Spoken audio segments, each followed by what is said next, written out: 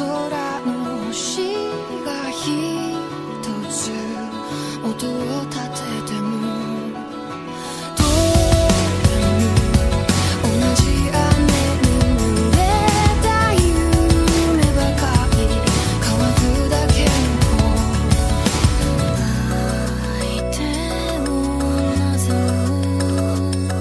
答えに疲れた繰り返しな夜明けに崩れたさ砕けた Cry and Dream 扉だけの理想街が雑に溺れはしゃいでも僕の大舵を捨てようだから Silence 響くためと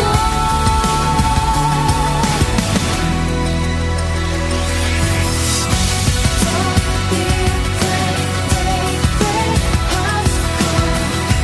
Don't be afraid, take break, hearts gone. Hello, you're listening to the Otaku Spirit Animecast. My name is Andrew, and I'm joined here with Chris. Yo, Today's episode is a Re-Meet the Host podcast episode. this is an Andrew outline. That is true. That is true. Well, technically, both kind of had to inject our stuff in there. Otherwise, we'd be here going, and then looking around the room and looking at stuff and going, I We're think probably that still one's a favorite. We're probably still going to do that. Probably. This is going to be pretty much a pretty laid-back episode. For those who don't know, we've been around here for almost 5 years doing anime, specifically podcasting. We've been doing podcasting for probably about more in the range of 6, maybe 7 years, just because we did other stuff like video game podcasting and stuff. Only that long? I thought we've been doing it for almost 10 years now. Shoot. It's probably getting pretty closer. I'd have to look back at like the old gaming website when we used to do those Yeah. old podcasts with that guy in Australia. That was a lot of fun splicing all that together. Anyways, so yeah, for those who don't know, we've been podcasting for a while now, and we did a Meet the Host podcast episode back in like 2014, early year, and we have gotten a lot of new people on board since then, and I figured it would be a good time to kind of, interject a little re-meeting the host segment where people that are new to us, yeah, they may have been listening to a good 10 or so episodes, but don't really know us, so it'd be cool to kind of get people caught up on who we are, what we're into, and so they can kind of get to know us. So if you've been around since back then when we did our first Meet the Host, you might be like, yeah, this stuff is already known. And you might be around long enough that you know a lot of this information just because we've been talking about it in various podcast episodes. But so make your decision if you want to listen to us talk about ourselves. If you don't, you can just skip on to the next episode. But we did need a filler episode during my vacation time, so this kind of fit the bill. There's also the fact that we've learned a lot since then, and so we're a lot more lax in the way that we banter and talk since then. So we should. Oh yeah, dear goodness. I don't know what it was. I recently decided to listen to some old podcast episode, and I was like, oh gosh, this sounds so terrible. It was an overview. Feel bad for you guys who are listening to the old ones. They're not very good. But I guess that's where I can start it. Like I said, we started doing Otaku Spirit specifically because we were doing gaming reviews, and we Chris started getting back into anime at the time, back, like I said, like 8 years or so ago. And so he started interjecting some anime in there, and I started watching some anime again. And eventually, at some point, we said, let's just go straight anime, because we seen that there was a need for a positive viewpoint of anime. And so we decided to make Otaku Spirit as that community and podcast that was positive about anime. Yeah, we critique stuff. We still critique stuff here and there.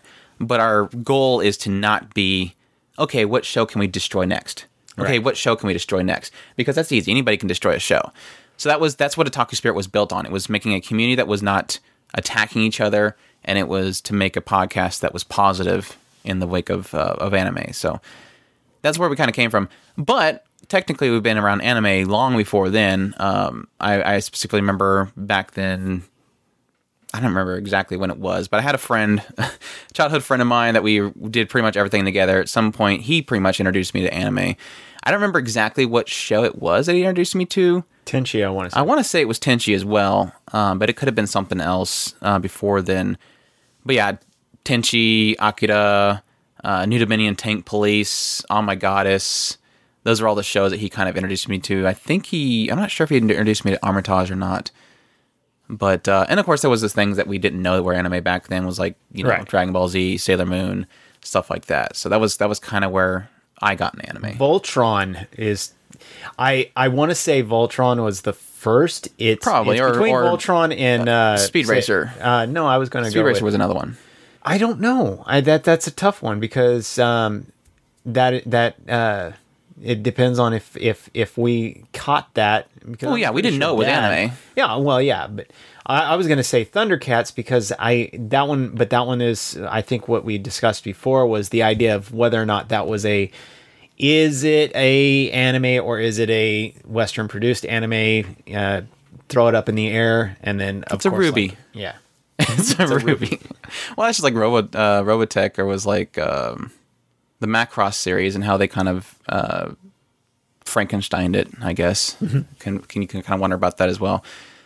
But yeah, that's kind of where we got into anime. And for me personally, yeah, when I got into probably high school, I was still into it. But then when I graduated high school, I kind of drifted away from it. I still kind of dabbled in it here or there. Got a couple series that I kind of downloaded because that was back when, oh yeah, you can start downloading this stuff now, and you can finally get all this stuff. And so I kind of dabbled a little bit in the piracy back then. Of course, like I said, I'm not going to make excuses for myself, but back then didn't really quite know what was the whole idea of piracy. Wasn't really fully known what the repercussions were until like Napster happened. And yeah, I want to say that I had built up a huge collection. I had started buying, or started off going into, when I was in the Army, I would go to our local kind of base exchange or post exchange, and I would just buy the fire out of DVDs and stuff like that. Anything animated, because that's when I had my quote-unquote anime awakening, if you want to call it that, and I was buying them like crazy. That's where I've got a lot of my collection. My Tenchi, I got Armitage, the Battle Angel series. it's when you finally start having income as things start flowing into your house. And at the same time, I was doing the same thing. I was connecting. Back in that time, you did it quite a bit differently. I didn't get into Napster at the time. I was in a different system where you would kind of hook into a hub, and depending on how much you had shared, that's how much that would be. That would allow you access to a hub, and then you would try and figure out ways to pump up your the way it looked on your ratios, so it looked like you had more shared out than you actually did. So you would try to gimmick the system to allow you access to bigger hubs.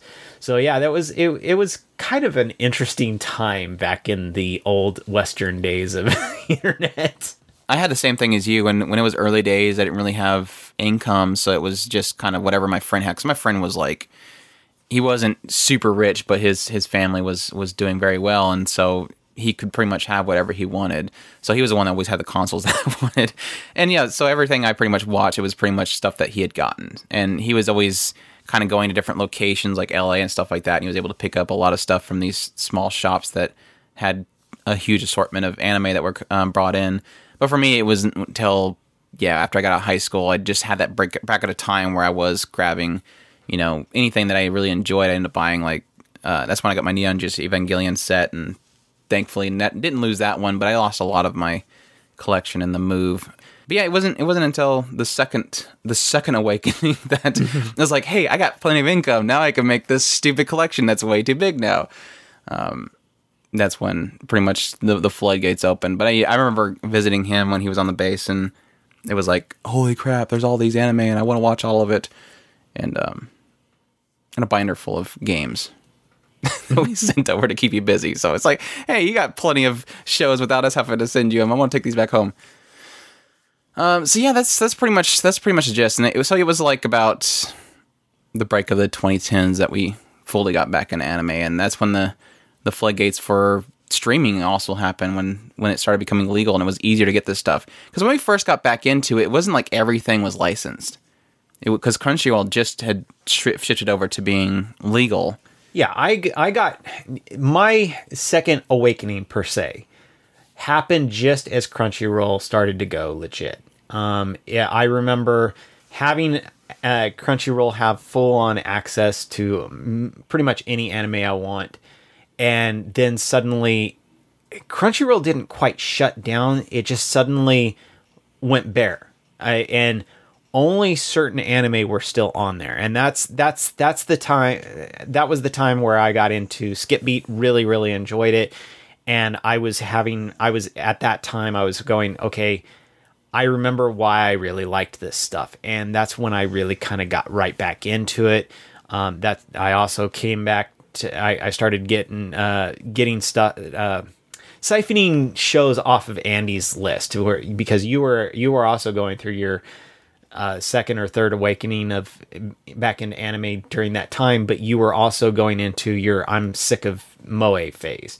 Yeah, and so you started dumping all ecchi and moe. Yeah, and so I started siphoning those things off of him, and that's how I ended up with Hanako Maid and some of those other ones that just kind of ended up in my collection. I don't know where those are now, but at any rate, they're gone. But it was kind of it's a weird time. That was a weird time for us, and at that point, that was when I had that big old binder full of pirated stuff. Mm-hmm. That's what I mean. Because back then it was like I was downloading so much stuff, and it's back in the day when you didn't have bandwidth caps. Because of course I was in California, but I downloaded so much stuff and started burning them all on DVDs and had a huge little selection. Yeah, but I don't really know what happened to all that one. Mm-hmm. But because when I came back into it for the second round, I was kind of on a high horse. So it was the ecchi stuff I wasn't for, the moe stuff I was poo-pooing, anything that had any kind of similarity to a previous show, any kind of archetypes, I was just kind of just throwing them out. And it wasn't. I guess at some point I just decided that it was like, I mean, I'm gonna get nothing out of this stuff, and so just keep away from it. And then eventually at some point it just kind of gotten where I was like, you know what? I kind of want that. I kind of get it now. It was kind of like that awakening of the idea of it being entertainment, not that everything has to do something new. And that was the big kind of shift, was that concept that we got that was, you call it the brown couch. The concept of, even though it's doing the same thing, there's always going to be something that might end up doing differently, but also the fact that when people look at the new seasons, they look at AniChart and that everything has to be geared towards them, when in fact it is entertainment. They are just shows that are filling some kind of purpose, just to be fun, just to be stupid. Some stuff just doesn't really require much thought. So, right. We are completely missing any of these questions on my list. No, actually, here. I thought you were. You thought that I was going along with it? Yeah, we're hitting them right on our list, exactly the way you had them lined up. Didn't do the first question technically. Who are you? My name's Andrew, and this is Chris. Of course, we did that at the beginning. I guess we did do that one too at the very beginning of it. But yeah, I guess I don't really want to get too personal about it, but yeah, technically in 30s now. Said, I guess I got into anime in the 90s with a friend. Went off to finish high school in California, then moved over here to the South, and started doing IT. That was kind of my desire to do, was IT stuff when I was a kid. But then eventually at some point, I realized that there's two paths to IT. It's either to go to a big company and be into either Cisco or something like that, something really in-depth server-based or high programming-based, and get lucky and land one of those jobs, and most likely going to be in California or Texas if you're lucky. And either that or the part of it that I enjoyed. The part of IT that I enjoyed was helping the individual, helping the consumer. My enjoyment in computers was to help others enjoy computers, and that doesn't pay. That part of the job became big lighters. Those computers replaced like nothing. There's no supporting a family or anything in the idea of support for consumers. So I decided at some point here recently that I was going to get out of IT and get into something more lucrative, which was purchasing. So that's pretty much what I do now, is purchasing. I my story is a little bit more complex, and it is kind of It's a long story. Yeah, it's kind of the reason why everybody's in the South. So I joined the Army straight out of high school for reasons. But yeah, I after getting out of the Army, I went back to California and got married a second time and ended up moving. And for reasons, I got kind of stuck here, and my family came to help me out and and they all kind of got stuck here as well. So You kind of just come here and then you get your feet stuck and then you're done. you're done. But I tried to do the IT thing as well. My main drive was to get into IT. That's what I wanted. My vast dream was to become the next Bill Gates. Obviously, that never happened, but that was my want.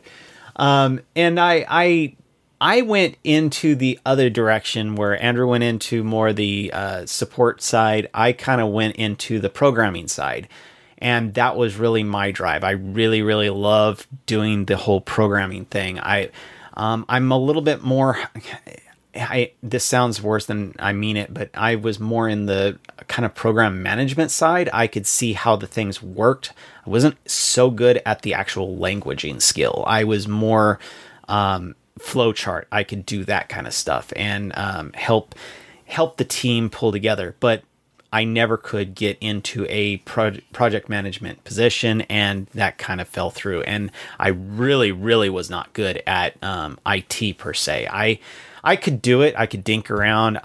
People ask me for help all the time, but in a lot of cases, most of the time, I'm calling Andrew for the even more in-depth troubleshooting parts. Yeah, it sucks now because I'm in a position now where whenever something breaks at my work, it's like I don't have the time to do it, so I have to call somebody else. So I'm waiting for the moment where I'm going to go, I don't know.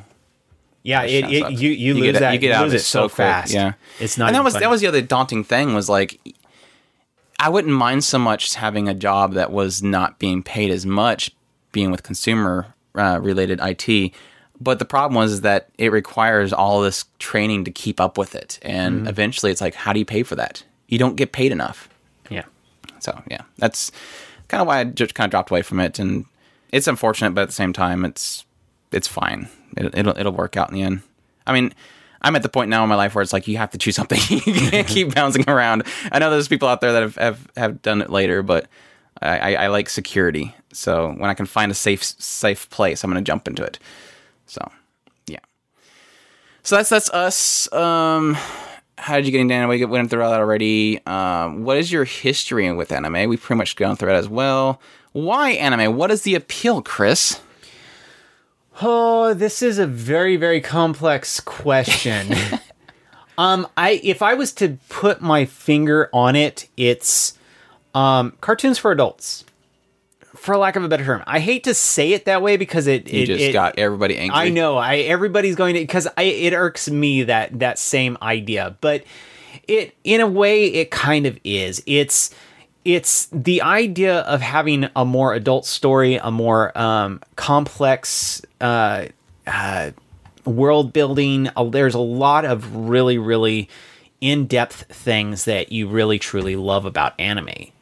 And it just so happens that the other reason, if you're really honest, is the fact of the artwork. It's not live action. You're not sitting there watching actual people. You're watching artwork moving. And that is really what it is that you love about it. What is cartoons? It's artwork moving. I hate to say it that way, but you're also getting the more complex story.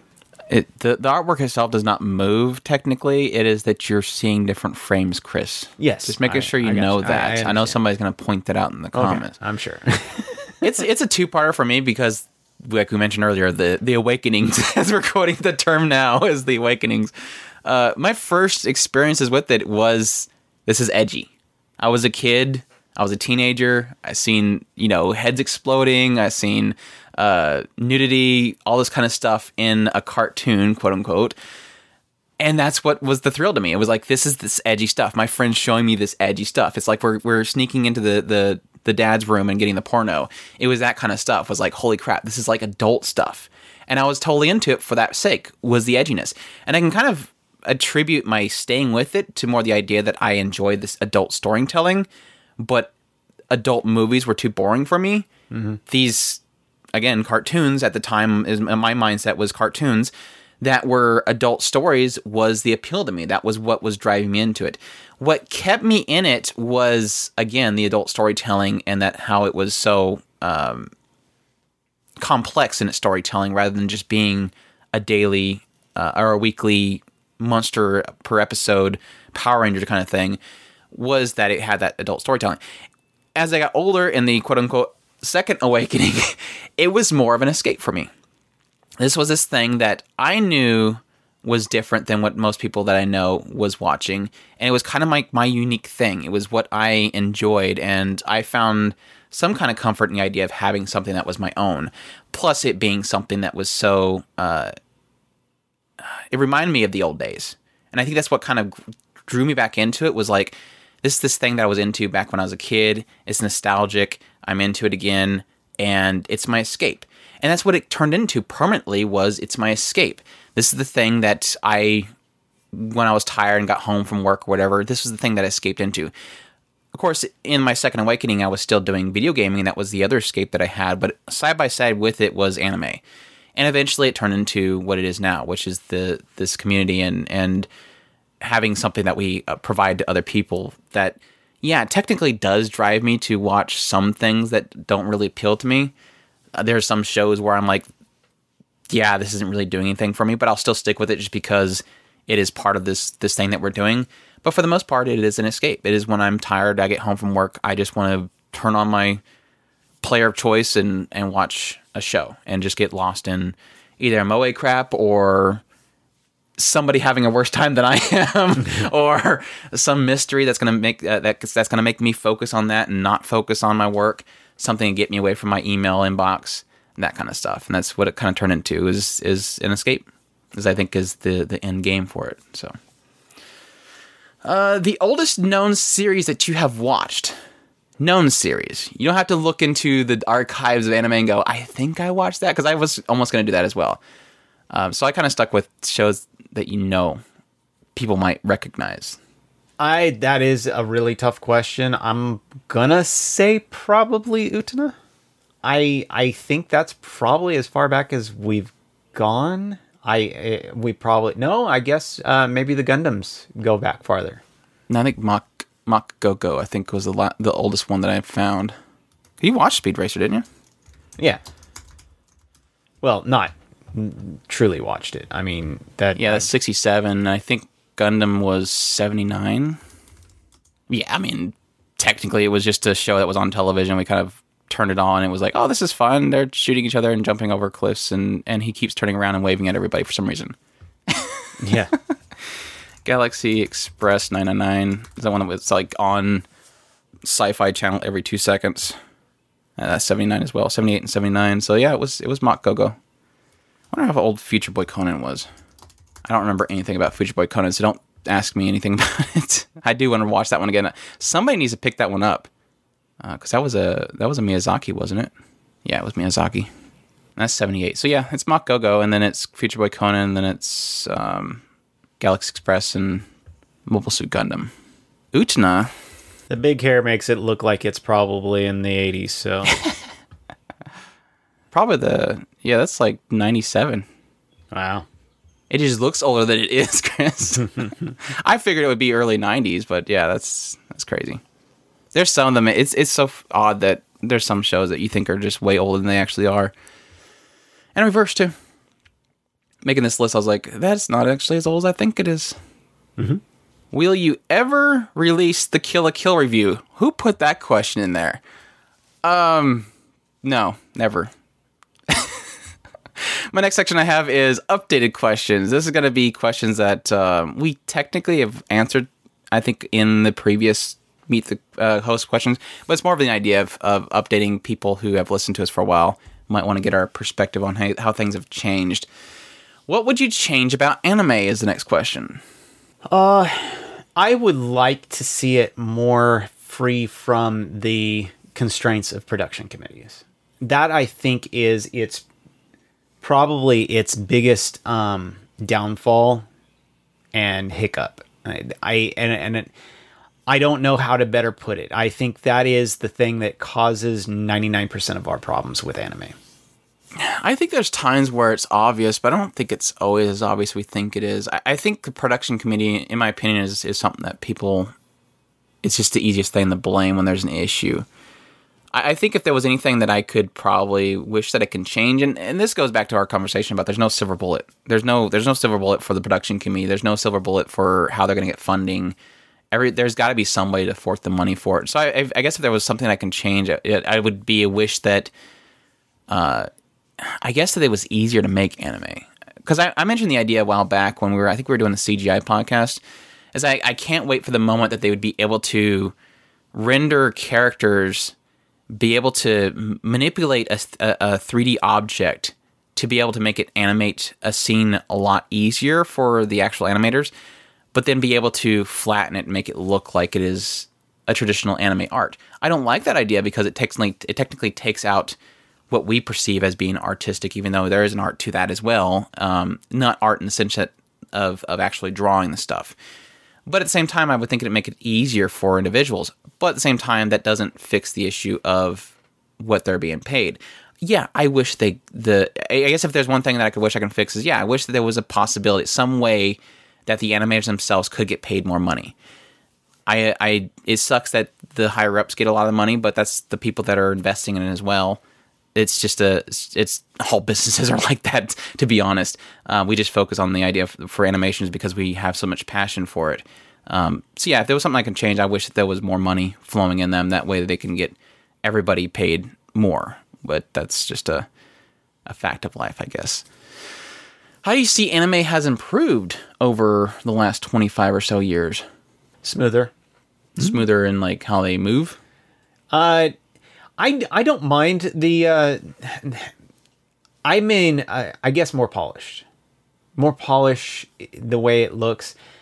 The storylines, I still think they're as solid as they were before. I think that at worst, I guess it could become more simplistic over time, but I hesitate to say that because I do think that some of the stories that we get now are just as deep, if not more in depth than some of the ones that we got before. But I do think that the polishing has become phenomenal over time. But I do also at the same time I miss a lot of the things that the older anime have that as far as the unpolished look than what they have now. I kind of disagree on the content itself.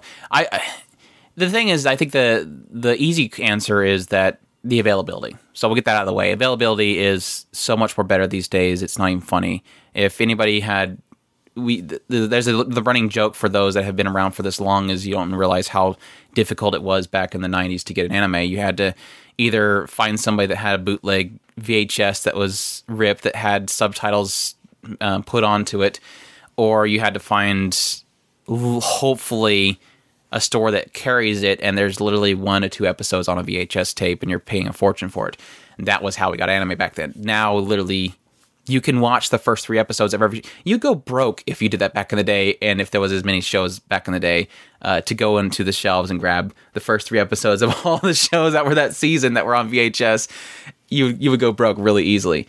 So it is availability is, of course, the biggest thing is having that access. So it's whenever I hear people complain about, oh, look, the player broke or something like that, it's like, you seriously have no idea. At least it played for a couple seconds before it broke. You didn't have that back in the day.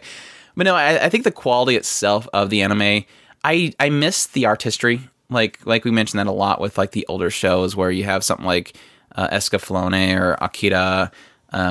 Again, we're kind of pointing out the big budget shows, but those were the big ones that kind of got us into it, were these amazing masterpieces.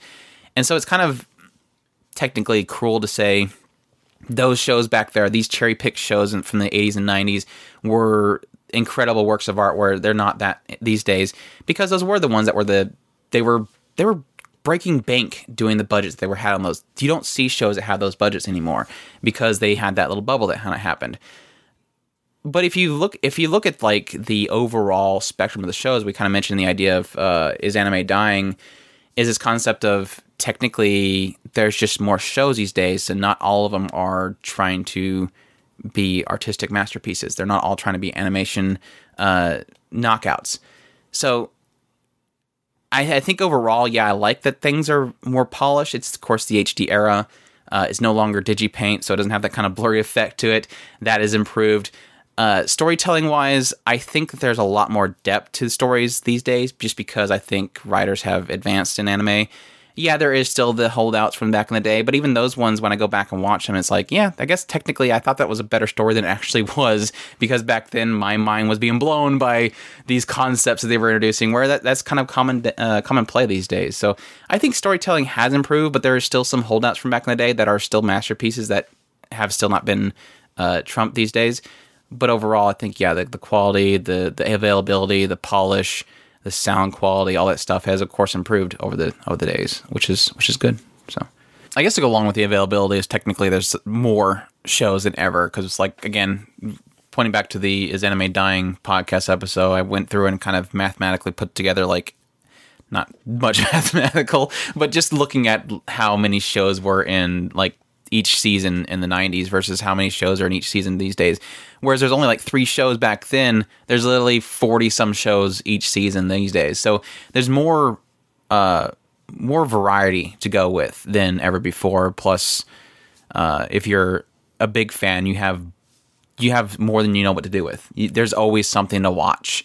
And that's why I've somehow accumulated over 1,200 shows recently, just watching all these different shows. I mean, every year we're consuming upwards of 100, 200 shows. So it's really easy to get a backlog of shows that you've watched really quickly. But yeah, what do you think you should get back, or what do you wish you could get back into anime that was from back in the day, from the golden age of anime in the 90s, the age that was perfect, Chris? Like I said, I kind of miss the old style of drawing, hand drawn. Mm-hmm. I think that I miss cells. Huh? There's just so much beauty to cells. Yes. Like when we were watching the old Gundams, it was like you just realize at some point, yeah, there's a lot of reused animation, especially in those 50 episode shows. But when you have something that was like more the shorter OVAs, it's like these are just, if you think about how much effort was put into this.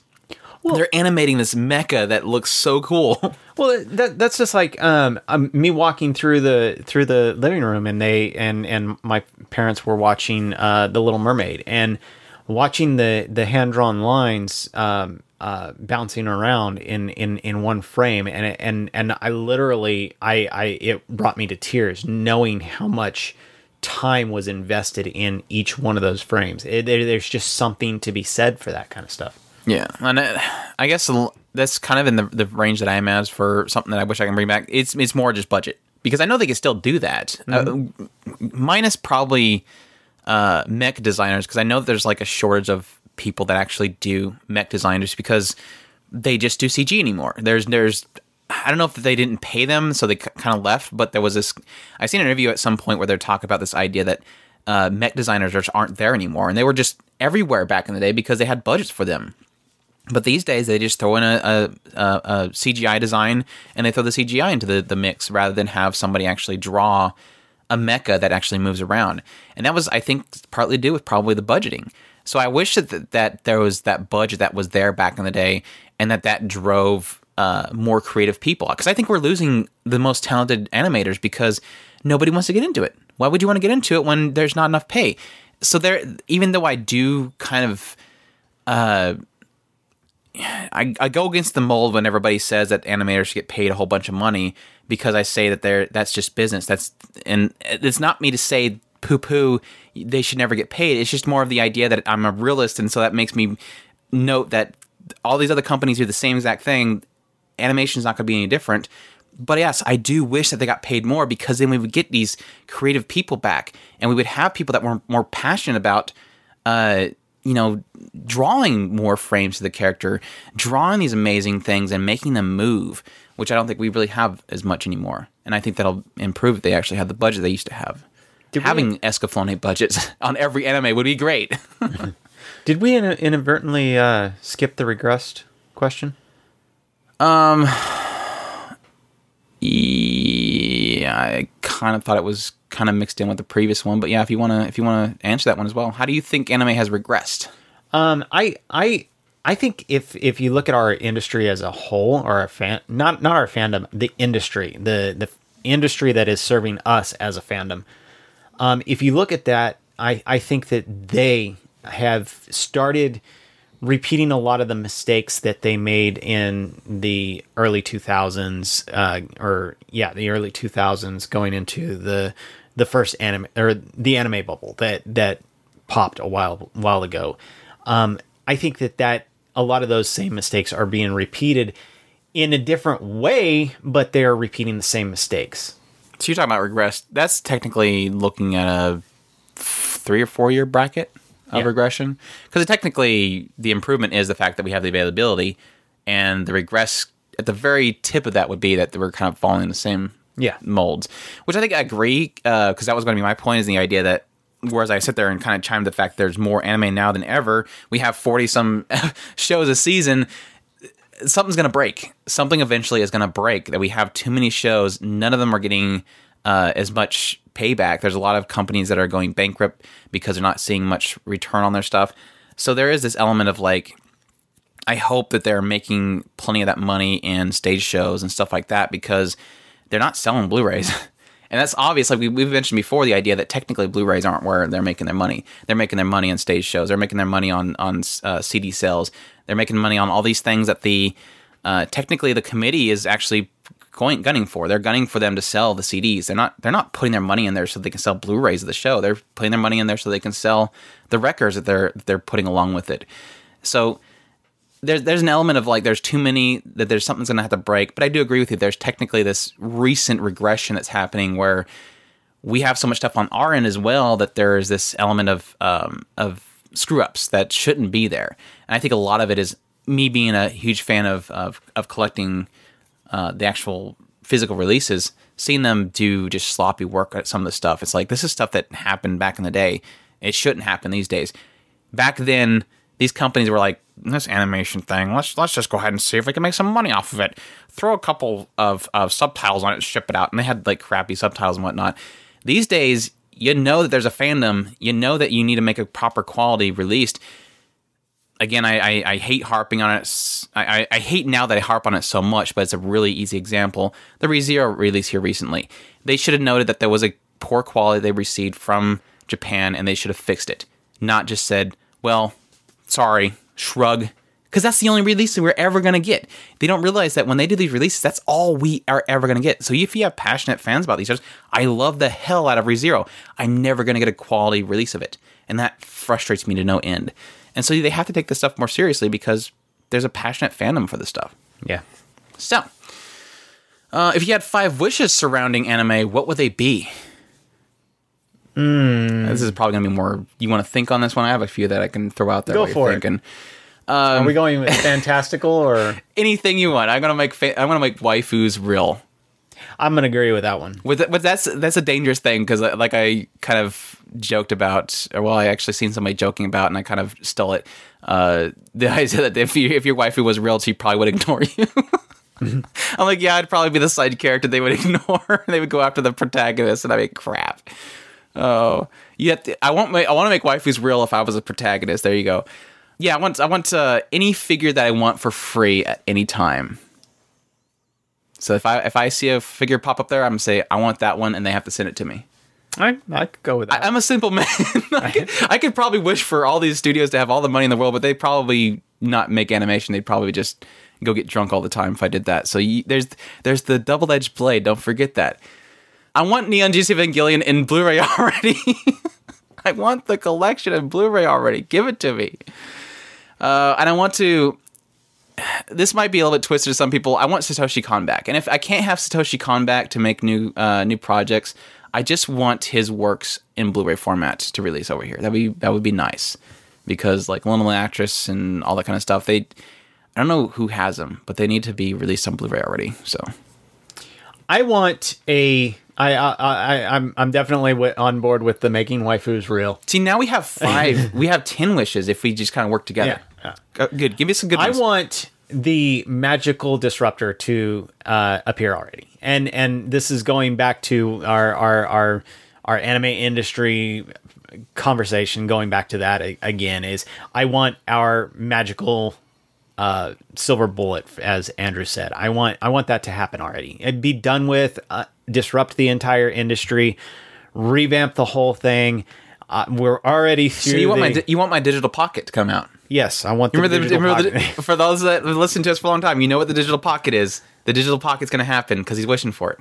I do. I want whatever it is because whatever is going to happen is going to happen, and it's going to throw our entire. It's going to be a good thing or a bad thing, and I hope it's a good thing. Going to be. I think it's going to be a bad thing at first, and then it's going to revamp the entire system, and then it'll be good, and it'll be 10 times better than it is now. I want it already. Businesses find a way. They're going to find a way. So that I think is probably my biggest wish, and that does encapsulate a whole bunch of wishes if you think about it. So do I still get 3 more? You can go for cat girls. We can have genetically modified cat girls. Well, as long as there's dog girls as well. Yeah, Inu. We need some Inu I gotta have my Inus. So we could go for that as I guess that kind of mixes in with the waifu thing. So I guess that's technically already there.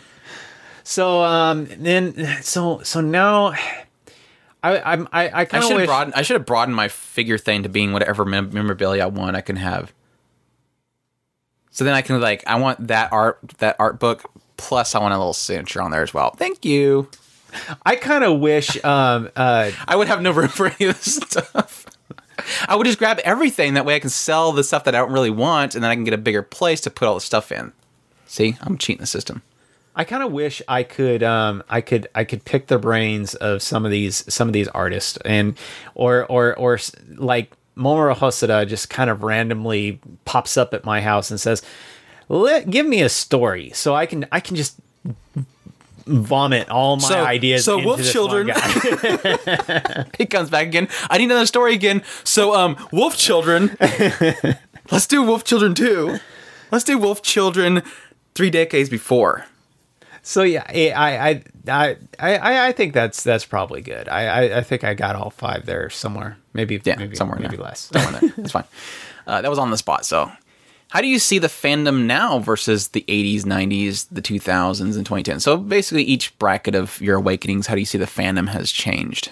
This can be a very, very complex question later on. So 80s, I think that we were really coming into our own. I think that we really were in our infancy. We just kind of we were bouncing around, and whoever had the anime was king. They were the ones who were the stuff, because they had a brother or cousin who had a connection.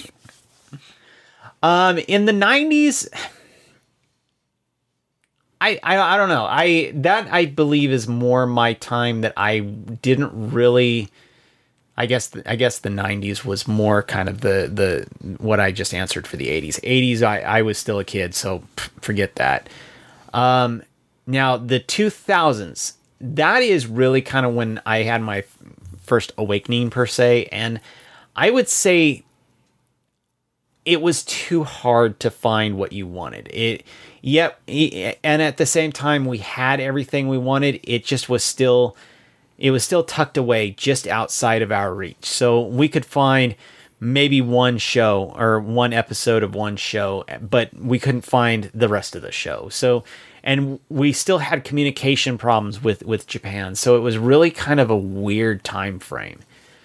The 2010s, I think that was really when we were just finding our legs, and we really were having fun at that point. And that goes right into where we are now, where we're just we have so much we don't even know what we have anymore. We have no clue what was back then compared to what we have now. Yeah, I can't say that I was completely connected to the fandom back in the 90s. Definitely not the 80s. the 90s was really a thing of my connection to the fandom was through my friend, and my friend was pretty much the one that was going to the certain places that actually had these little pockets of collections and some sort of connection to a fandom. So my connection to it wasn't really all that solid. It was really just kind of hearing it from him. Whatever was the big shocker was information that was passed down from him. So I was able to kind of get a slight ear into it. As the age of the internet kind of happened, especially going into the 2000s, it was a thing of it was kind of a discovery. It felt like a lot of discovery because there was a lot of people that were kind of just shooting out, this is this great thing, I have it here, come download it here, check this one, see this one. It was just kind of this crazy, it was pretty much what people describe as being like the college days of the club and somebody coming in with the VHS tapes with this new collection that they need to check out and everybody sitting down and watching it.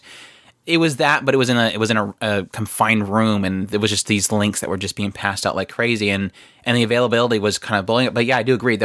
I'm glad you mentioned that. There was this element of like, there's this one thing missing for some reason. There was this one OVA that we don't have, and so everybody's trying to find this one OVA, or if they can find the OVA, they was trying to find somebody to translate it. So it's this kind of this meeting room of like, you know, Evangelion. Everybody's in a circle, and there's all these lights on them, and everybody's trying to figure out where's the next one at, and how can we discover where how can we get somebody to subtitle this, and so we can seed it out to everybody. So that was the element that I was kind of running into, and I had like literally a web browser full of links to all these. There was individual sites to different fandoms. I remember there was one that was Inuyasha, and that's all they did was Inuyasha fan subs. And so there was the element of the growing fan sub genre and the growing seeding genre and the making all the IPs double guess themselves about giving everybody unlimited access to the internet. I remember theory crafting the crap out of Bleach. I remember we had a huge debate about whether or not Kenpachi was stronger than Ichigo for the longest time. I remember theory crafting based on the idea of whether or not what is Kenpachi more powerful because of the fact that he has not actually bankai'd, and because of that fact, if he was to actually he had so much spiritual power. The problem was that he refused to acknowledge the name of his Zanpakuto, and so therefore he actually is more stronger than Ichigo. The problem is he just never actually did that, and so it was just a huge debate on that. I was scrolling through my list for another podcast episode outline I was putting through, and I ran into the Bleach one. I was like, I've watched more episodes than that I put on my anime list, and so I looked over Crunchyroll, and I'm scrolling through all the thumbnails, and I'm like, holy crap, I was closer to the end than I thought I was. I thought they went on longer than that. I'm like, I really should have finished that back when it was fresh in the mind. One of these days, one of these days.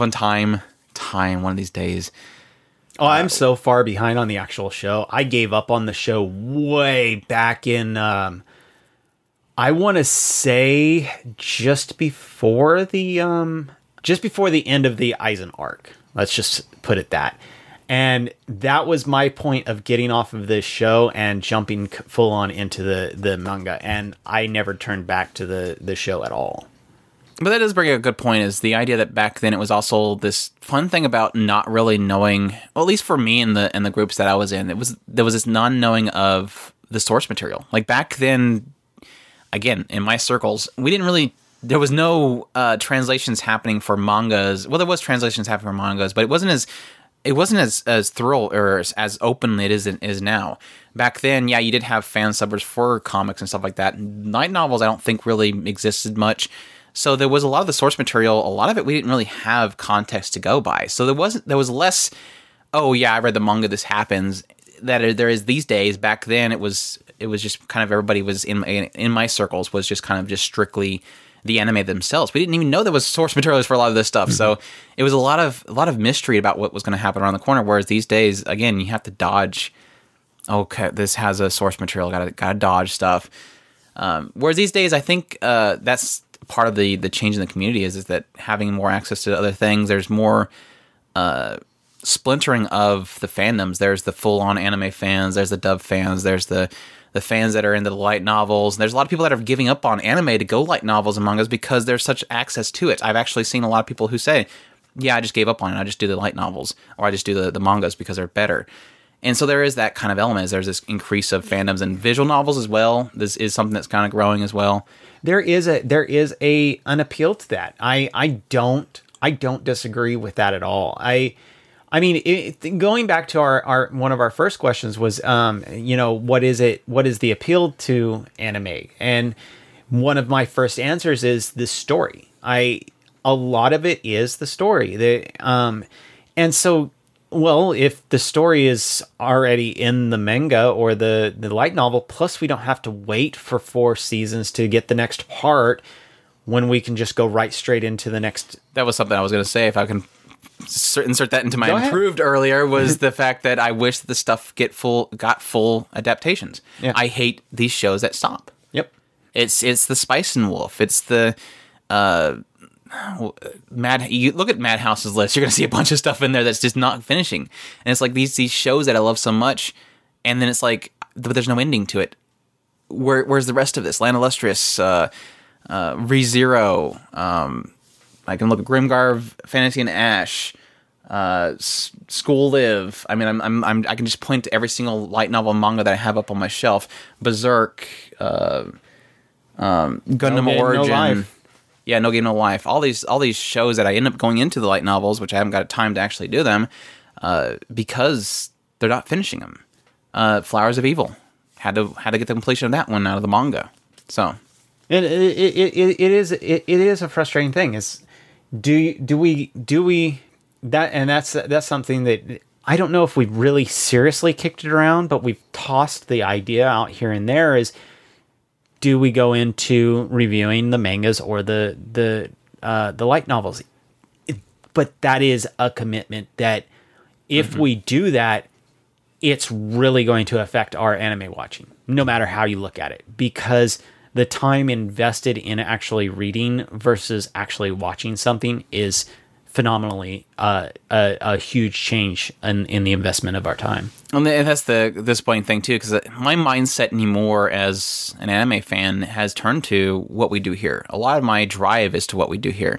So a lot of my investments into my time is, well, I need to make sure I do a review for it, because I want to make sure that we get a benefit out of it for the podcast. So that's like when I watch Fate Extra. It's like, okay, this weekend got to do the review for it, so I don't forget anything out of it. Whereas things like manga and stuff like that, it takes so long to read them. Eventually, when it comes around to reviewing it, if I don't do it immediately, I'll forget about it. I read all of Claymore and forgot about doing the review on it. So now it's like it's kind of, yeah, I still remember the story, but I can't really give a full perspective of the review. Noragami is still going. That's the other problem, is that a lot of these are still technically going on as well. So at some point, if you do the review for it, I still got to go back and reread the entire thing so that I have a full perspective of it when I do a review for it. But Noragami was another one that I went back and got the manga just because I love that series and I want to see more of it. So yeah, outside of that, for the community, I think my only negatives for the communities as a whole is really just kind of a perspective on the internet as a whole. I think you can't really blame the anime fandom for its negatives, because I see it in all fandoms and I see it in the internet in general. And this is concept of, I think there's probably still great communities outside of the internet, but when it comes to the internet, unless you're in a pocket, it's kind of gross. I think internet as a whole has kind of gotten a little bit gross. So it is kind of grabbing onto these discords and these groups of people that you do enjoy being around and conversing with them. Whereas I think a lot of my locations that are outside of those knit communities, like our community, I kind of stay away from. Like Twitter, I love speaking to certain people individually, but Twitter as a whole, I don't really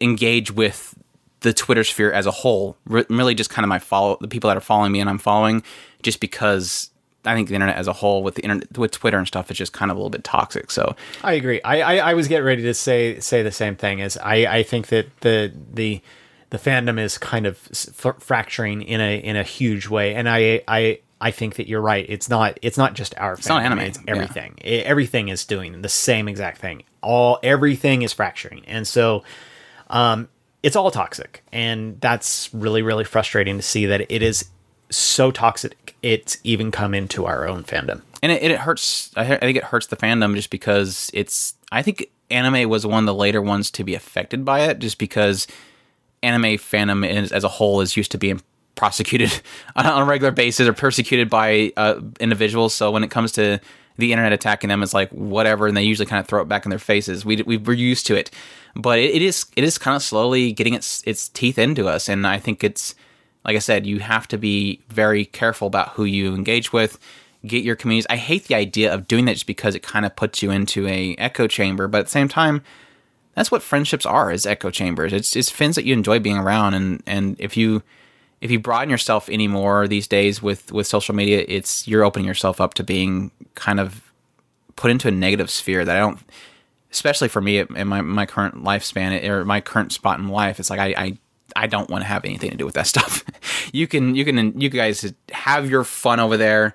If Twitter blew up tomorrow, I'd be perfectly fine with it. I'd actually be, not the company, just the data.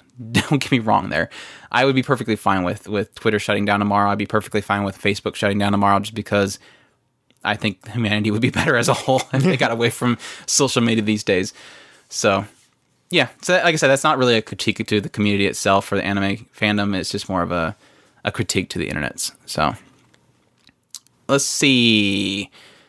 How has your taste changed in the last 5 years? This is a good one. I don't like dark anymore, and I like cute and fun.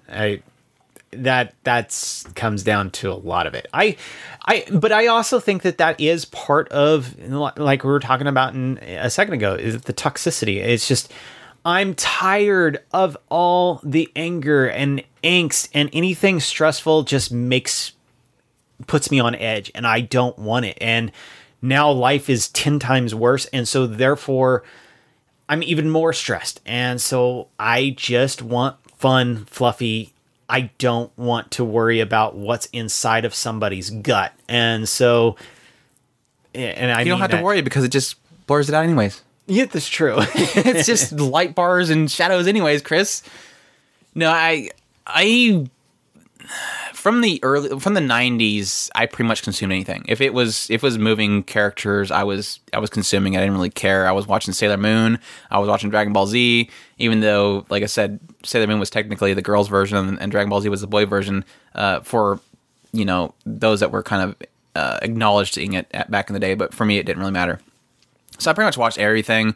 As I went into like the 2000s, I was kind of more focused on things that were adult and serious. It was like, I just want the stuff that makes you think. Anything else is just kind of in the way. And then, like I said, at some point when I had that kind of third awakening, when we kind of started getting more into this stuff, was this kind of moment where very early on when we did the podcast, anything that was fluffy moe, ecchi, anything that was kind of repeating the same thing, I was kind of just throwing off the side. And so my taste has then again changed coming here recently. Is pretty much I'll watch anything. And I don't even subscribe to the whole concept of the 3-episode point. I'm looking for anything these guys are willing to tell. If they're making this show, they're obviously looking to tell something. It might not be something compelling. It might be something that's completely stupid and just wants to make you laugh. But that's what they're trying to tell you, and that's what I'm kind of looking for with any of these shows.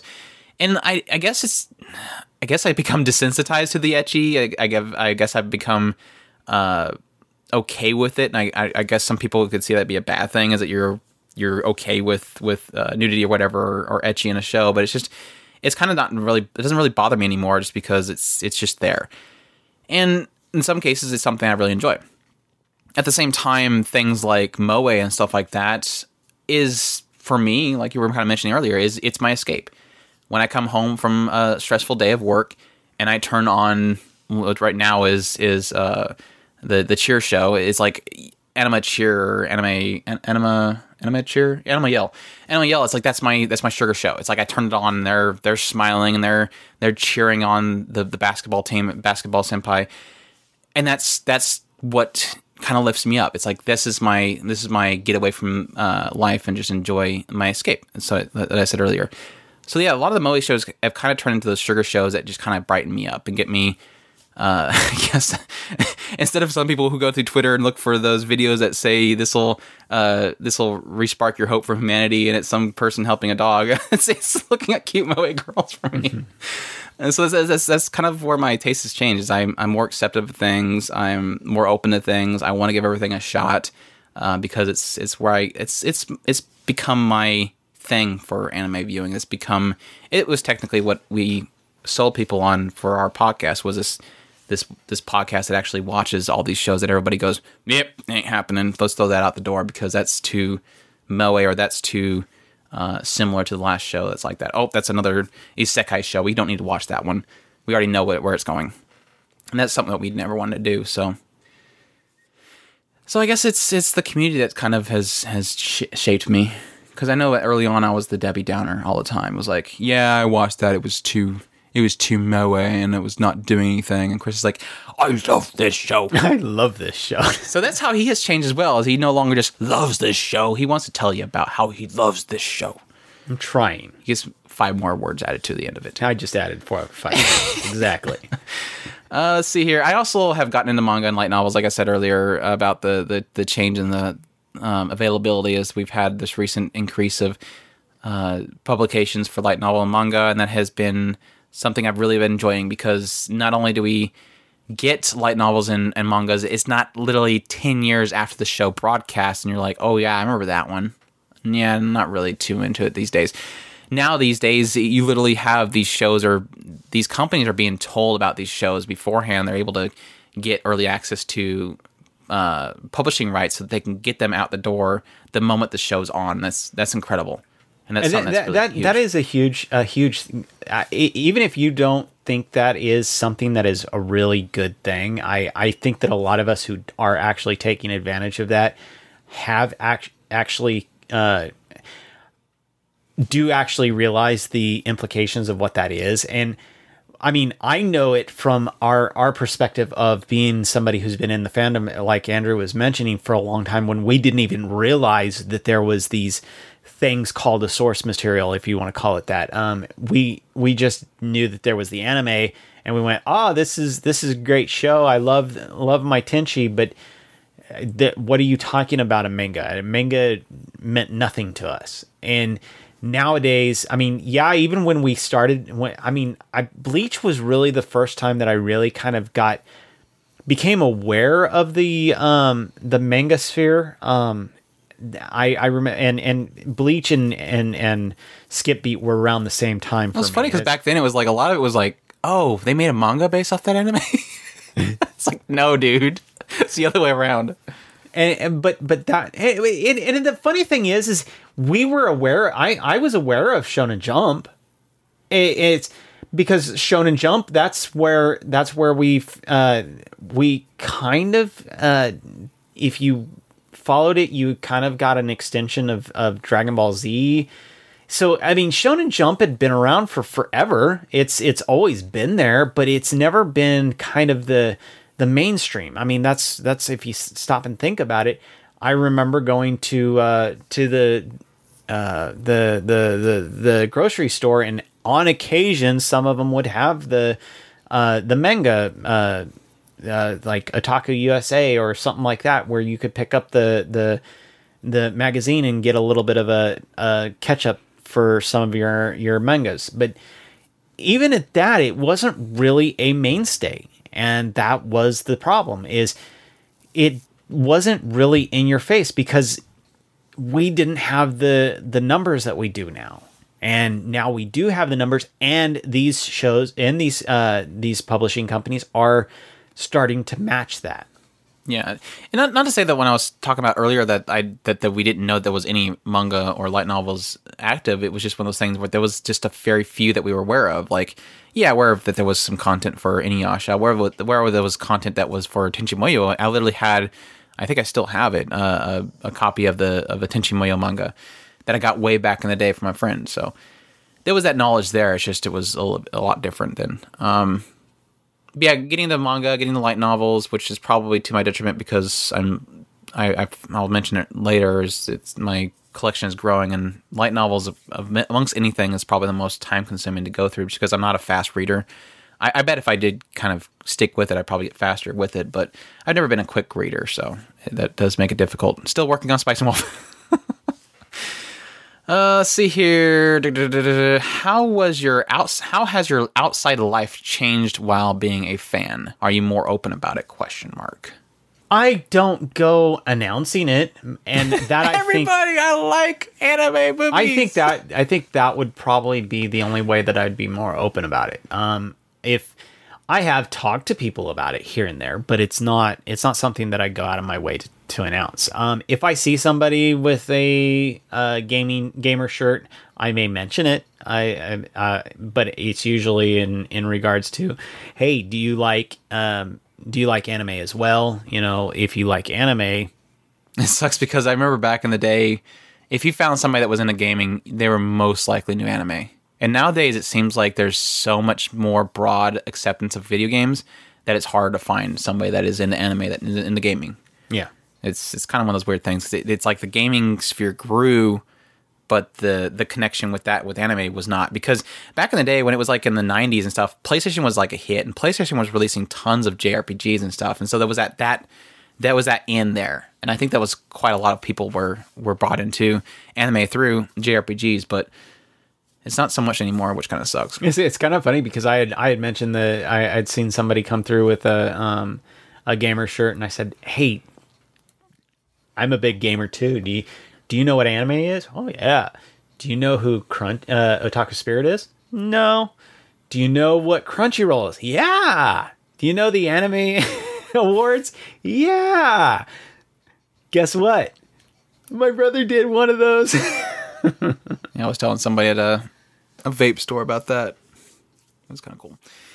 Anyways, I haven't really changed this at all. I think I mentioned before, usually whenever we have this conversation, it's usually just my usual, I'm not very open about it. And it's more so because I'm afraid of it affecting my job, because there's a lot at stake with my job. So it's like, I don't really want to have that. Yeah, I'm not going to hide it from people, but at the same time, I'm not kind of openly, yelling it at the top of the heels. It's just every now and then I'll kind of see a little opening there, and I'll kind of converse with somebody about it and see either the whole thing where you kind of prod at them and, is this familiar? Is this familiar? Oh, okay, well then this, all right. It's just a kind of a slow prodding process. It's not really so much being open. Now, my closest associates that I work with, they all know that I'm into it, but I'm not like, since the fact that none of them really are into it, I don't really kind of talk about it on a regular basis. I might find a really cool story and say, or a really cool scene, like the whole scene in Ajin with the Sato chopping off his arms. Like, I got to show it to somebody. I got to show it to them. I'm like, well, that's cool. I'm like, yeah, it's anime. So there's kind of those little moments of poking and prodding and showing people things, but not really too open about it. Just mainly because it's, like I said, there's still so much stigma about it, and that's really my only hold off is the stigma regarding it. You don't really want to be too open because you're afraid of that stigma affecting your business life. So it's something I kind of have to worry about. We were having the discussion about doing like the trap episode and stuff like that, and that conversation comes up of like, well, do we talk about this because the stigma behind it? So something you have to think about. Let's see here. How is your collection? Yeah, how is your collection? I guess it's really just a question for me because I know that you're... Pretty much all of my stuff is included in Andrew's stuff. So I was doing a tally of my stuff, and I went into his room, and I'm looking at his detolfs, and I'm like, I don't even remember which ones are yours and which ones are mine. Is the girl from Your Lie in April, is that one mine? I was like, I literally have to go back and look at the videos because I don't really keep track of it. You originally got the Your Lie in April for yourself. Love it's beautiful. You gave it to me, or at least you put it in my boxes. So yeah, I ran out of space in here a long time ago. I have to make new shelves here soon. I tallied up. I got an app that all you have to do is tap the screen and it keeps tallying up a number. It's kind of like one of those little counting vehicles going down the street kind of tallying thing. And I was shocked to see how much light novels and mangas I have now. 267 light novels and mangas. Individual volumes. These are individual volumes or individual parts of Blu-rays and stuff like that. 416 DVD and Blu-ray box sets. And 87 figures. And I have like literally a bunch of stuff coming from Sentai Filmworks here soon, which is going to increase the Blu-ray and DVDs.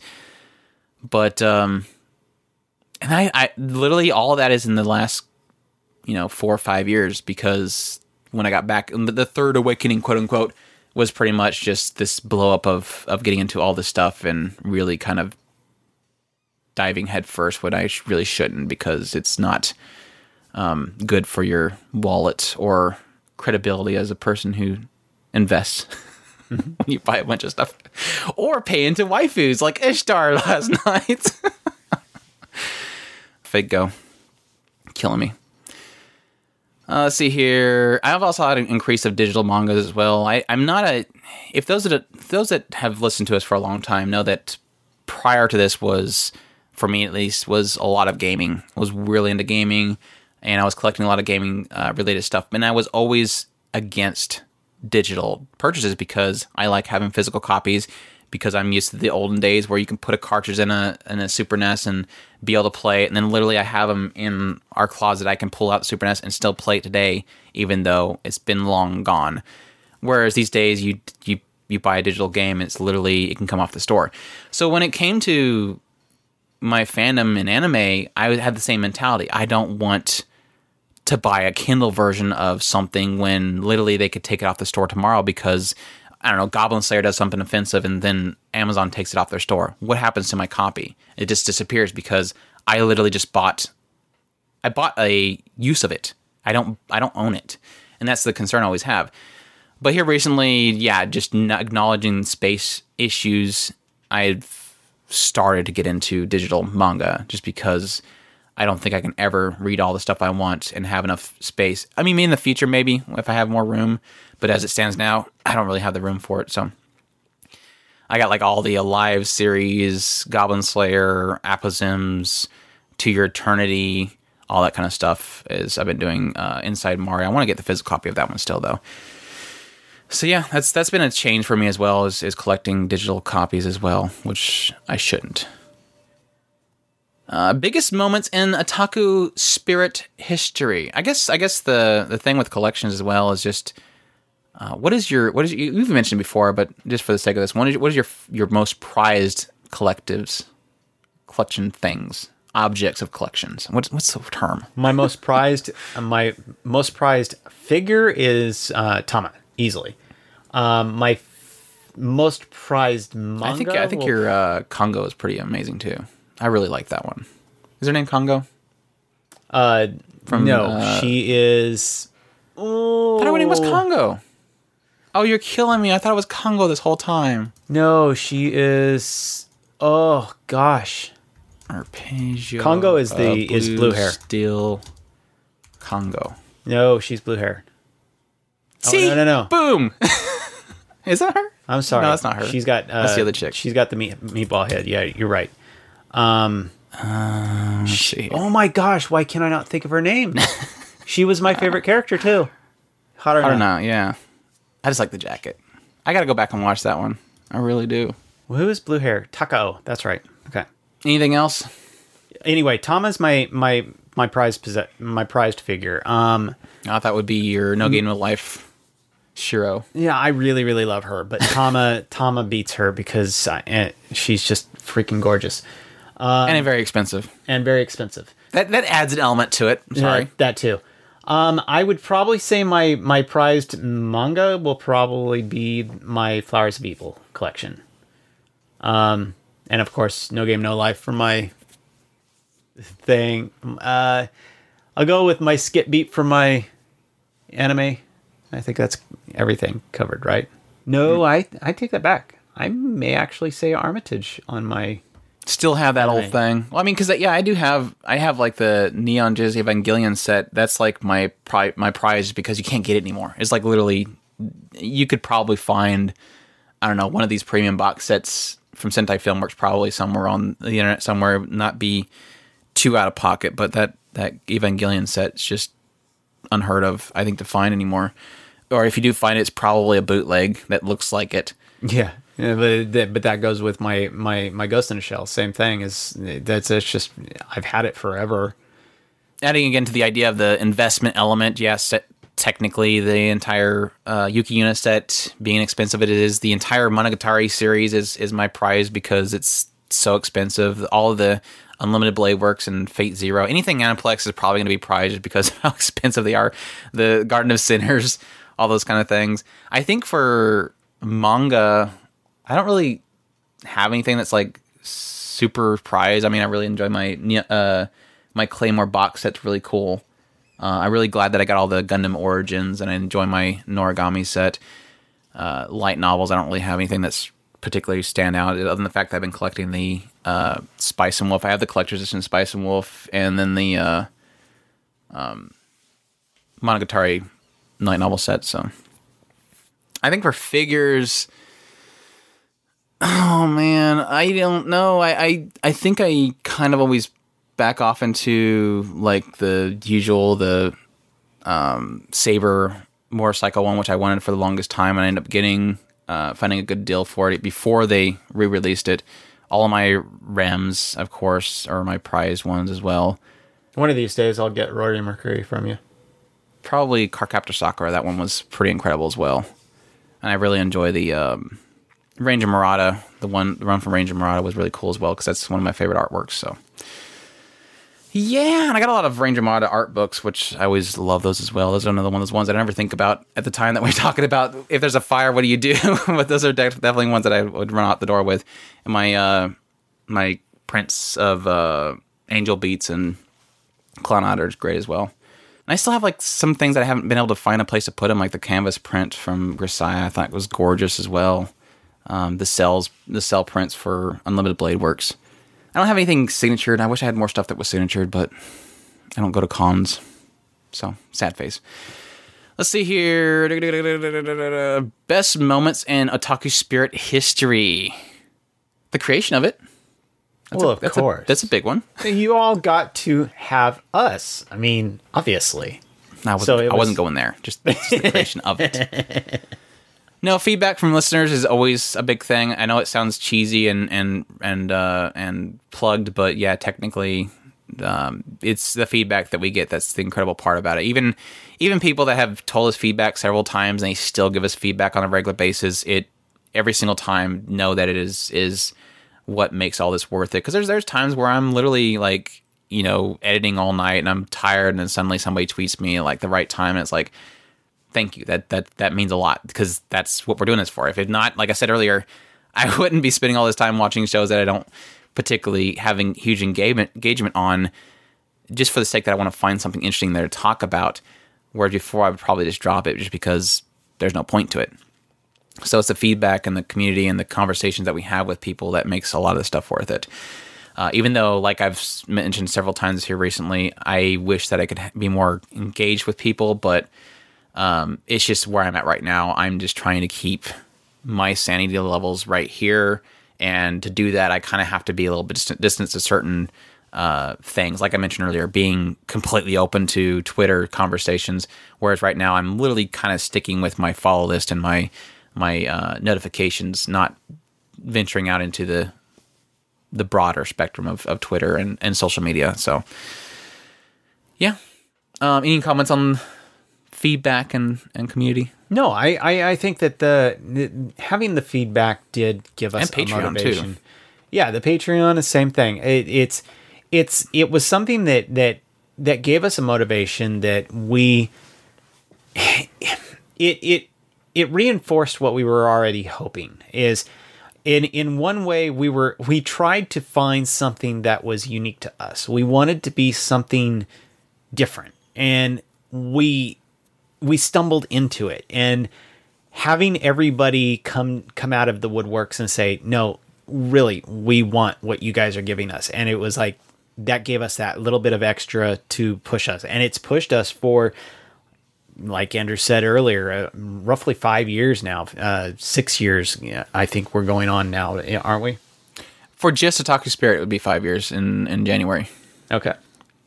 I kind of got into it with the whole conversation about creating something that wasn't existing already, and that was what we were doing, was creating a positive environment. But that was really a concept that I got out of a certain podcaster that I listened to way back in the day, and it was somebody that was on a podcast episode. Otherwise, I would have mentioned who their name was. I just don't remember who it was.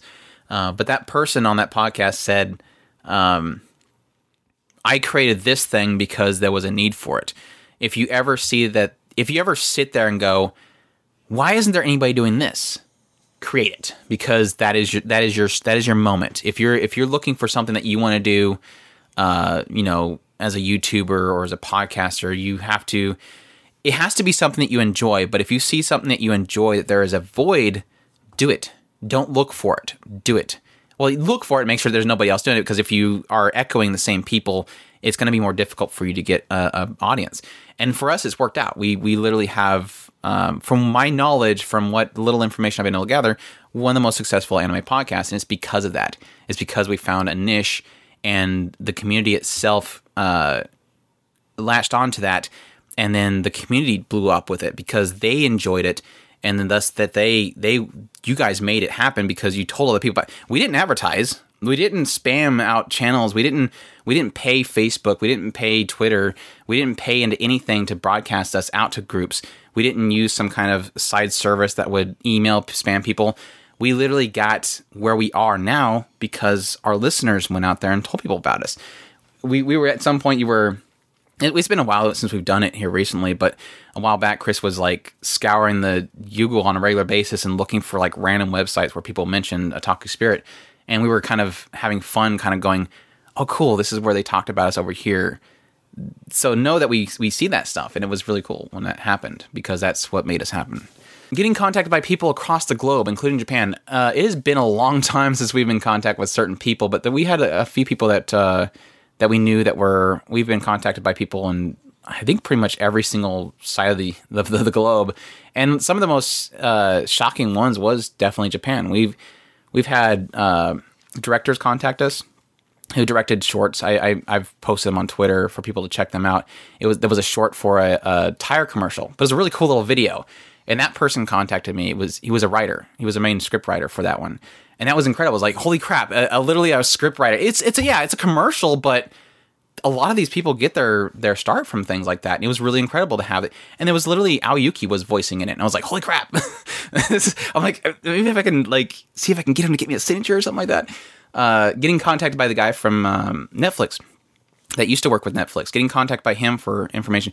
We've had several companies, people within companies, contact us for some advice on certain things, and that's always been incredible. Whenever getting acknowledged by Right Stuff, getting acknowledged by PonyCan, getting acknowledged by Crunchyroll and Elations, being a part of the Anime Awards, all those things have been incredible. And I think one of the more incredible things, going back to the community thing, was just getting contacted by just individuals who live in Japan, being Europe, pretty, like I said, every corner of the world I can think of. There's probably somebody that we've spoken to that's been in those areas, which sucks in some cases because we've also had a lot of conversations about availability, and that it sucks when we're talking about this show's so incredible, you guys need to go watch it, and then we get a message saying, I live over here and I don't have access to it. And it's like, I really wish we could, form our funnel of podcasting to you to not have that in there, so it doesn't sound like we're beating you up about it. But it is still incredible that we have. It is the power of the internet. Technically, it is this idea of having connections with so many people. So yeah.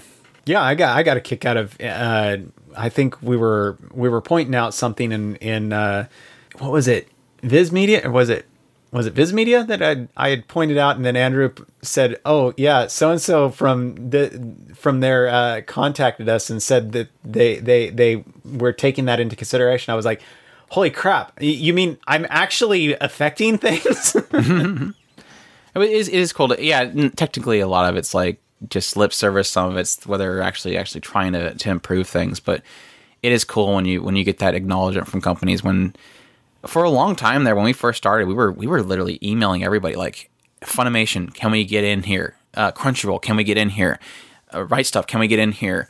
Ponycan wasn't really relevant back then, but all these companies were contacting them and saying, hey, we were getting we actually have some connection with people. And it wasn't the fact that we had a connection with people. We had a connection with people. Again, another thing about the positivity of being our goal that we didn't see available is that we were positive about supporting the industry. And yeah, I'm not saying that all these other podcasters are nothing but negative. I'm not saying they're all about piracy. I'm just saying this is the thing that we focused on and that we chimed. And one of the things that we chimed out on was the idea of supporting the industry. again, we don't preach at people to say you're a bad person for piracy, because we just went through the whole conversation that I pirated the entire 2000s because I downloaded all of Inuyasha back then. It's just a thing of that. Now that the availability is here, we were chiming on these companies. And so we were contacting all these companies, and it felt really bad, the idea that we kept getting, most of it was just no response at all. But for the most part, it was just kind of like, yeah, thank you, but we don't really have anything going on for you right now. And that was kind of disheartening. So to finally have that kind of acknowledgement was really cool. All right, so the biggest and most important question that we have in this entire list is, what is your current top 10 anime list? My current top 10 list. Shoot. I kind of frustrated over this, but this is just like every time. We always put this kind of stipulation that my top 10 list is constantly changing. So literally every minute is changing. Literally. I really want to change something right now. So going off of knowing that I'm flimsy and I will always feel unsure about this. It is currently number 10, Hinamatsuri, number 9, Chobits, number 8, Hajime no Ippo, number 7, March Comes In Like a Lion, number 6, Monogatari, number 5, Madoka Magica, number 4, Kimi ni Todake, number 3, Death Parade, number 2, Shougen Roku. Now, should I wait on my number 1 till after you get to your number 1? Oh, you can go. My number 1 is Wolf Children. He's finally acknowledging that he can put movies on his list now. Unlike last time we had this discussion about a top 10 list, he wouldn't do movies. Similar to him, it like changed every minute, and I still hate this list just because I know I can probably move things around here. You're cheating on your number 10. Come on now. It's because I can't decide which one I want to put on there. I'll probably just go with Kokoro Connect. Kokoro Connect will be on number 10. I had Love Shinobi kind of hanging on there, but I think Kokoro Connect just had me too many times, so that'll take the 10 slot. Clannad as number 9. I know that used to be my number 1 back in the day. It kind of dropped since I've gotten some recent shows. Shogun Roku Rakugo Shinju is number 8. Fate Zero number 7. I was debating them through between that one and Limited Blade Works, but I think that one's got the better story. So 6, Death Note. 5, Wolf Children. 4, Monogatari series. I think Monogatari series is just one of those ones that we only recently jumped into with the collection that we got, and that shows you how long it's been since we've done a top 10 list, because I finally put that in my list. We've probably done it before, but I just probably lost those lists. But yeah, it's just a fantastic series. And it's technically cheating to have like a long-running series be in your list. Evangelion is my number 3. Of course, gotta have that somewhere in here, just because it's just it's a staple in my history in anime. From the New World, when we watched that one, I was like, this one's definitely going on my list. It's just a fantastic little world it kind of created, and I was just enveloped by it.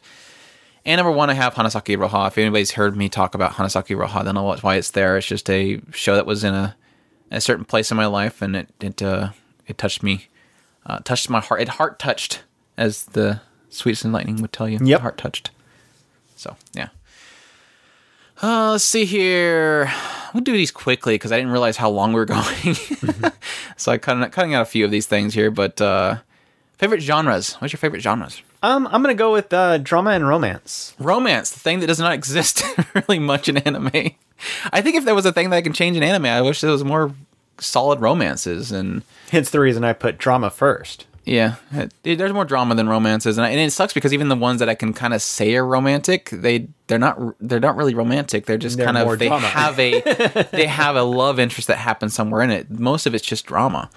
So yeah, and I think it's probably to do with, like we mentioned, with I think we did I don't know if it was our school episode or we did a romance episode. I forget which one. It might have been a school episode. It's just this idea of most of these storytelling being stuck in kind of the high school age and stuff, with these ages where they're not really focused on actual adult romance. So I have sci-fi and mystery. I did too. I cheated as well. I really like shows. I probably more so mystery. I just like shows that make me wonder what's around the next corner. It's shows like Kato and Paranoia Agent and shows like that just have me constantly. From the New World I mentioned earlier in my top list, it's just those shows that I'm like, holy crap, there's so much happening here, and I want to know what's happening next. So that's why I really like those ones. I guess we can run really quickly through these. Your favorite male characters? Mine is probably going to be Kiku from Showa, and of course Vegeta. Because Who's Vegeta? Vegeta's the greatest. What's Vegeta? What's He's Vegeta the greatest Saiyan prince ever. What's a Saiyan? What's that show from? Yeah, that show. Oh, okay. The original Dragon Ball, right? Yeah. Yeah, Vegeta was in that one, right? No. He was in Dragon Ball Z. See here, I have a whole bunch of here. Izaya from Durarara. I loved his stepping on cell phones. Yato from Noragami. I love that show. I don't remember much of anything else. Well, I guess that they kept trying to call something coins, but yeah, I remember him and his laugh. By the way. Huh? Dollars, by the way. Dollars. Okay. Yeah, him kicking and stomping on the phone is yeah, because it's like always this burned in like my head. Gyaru girl, and he just takes the phone from her and throws it on the ground, starts stepping on it, and just laughing maniacally. that was literally in that time frame of that next awakening for me. Was like, holy crap, I love this show, and it was something that kind of drew me back in there. I really need to get that entire series. But yeah, it's funny. You'll notice that my first few picks here has got a similarity behind it. Zaya from Durarara, Yato from Noragami. He's just a dork. I love him in Noragami, and he kicks butt when he needs to. And Araragi from Monogatari. So you notice in the similarity there. Same Seiyu. Voice actor. Yeah. Araragi just has so much going for him, and it's just a fantastic series that he kind of is constantly changing throughout it. And I also have Kiku from Shogun Roku Rakushinju. He's probably the most dynamic character I've seen in anime here recently. His story was just you saw his entire life, and so that kind of helps build him up for me. Ginko from Musashi. He's just kind of a cool character. Just I like his stance and his how he views helping and not helping people. Female characters. Mine is going to be Rory Mercury. Who's that from? That's from Gate.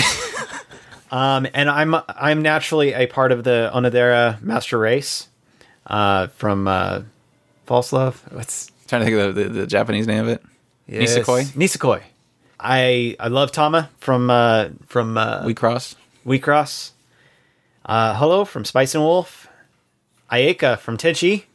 I will always be in love with her. I love her forever.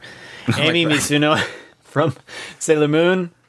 And Chi from, well, Chobits, of course. Yeah, it was Kioni for me from Tenchi Muyo. She was my girl. She's adorable. They're all adorable. But like my old crush was of course Beldandi from Oh My Goddess. So that was my first waifu character way back there, as many would notice. I finally got my inappropriate rocket figure of her, and I'm really happy to have it because she's gorgeous. So even though it's a questionable rocket. It's a weird rocket. It's a very questionable rocket. Mine are Rin Tosaka from Fate Stay Night. Love her to death. And she's kind of one of those characters that I didn't really notice too much when I watched the Dean version, but she's kind of grew on me here recently with the Unlimited Blade Works. Of course, it was her arc. Saber, of course, from Fate Stay Night. She's probably the worst waifu for me to pick up just because there's so much stuff for her and that it's scary money-wise. But I still love her because I like her stoic nature and whatnot. Rem from ReZero, that episode 18, that's all you have to know. Yui Uegahama from my romantic comedy Snafu, I just love her to death. I think she is definitely easily best girl in that story. Holo from Spice and Wolf, also love her to death. She's just a great little character. I love her mischievous nature, but she's just, her uppity nature as well is really cool.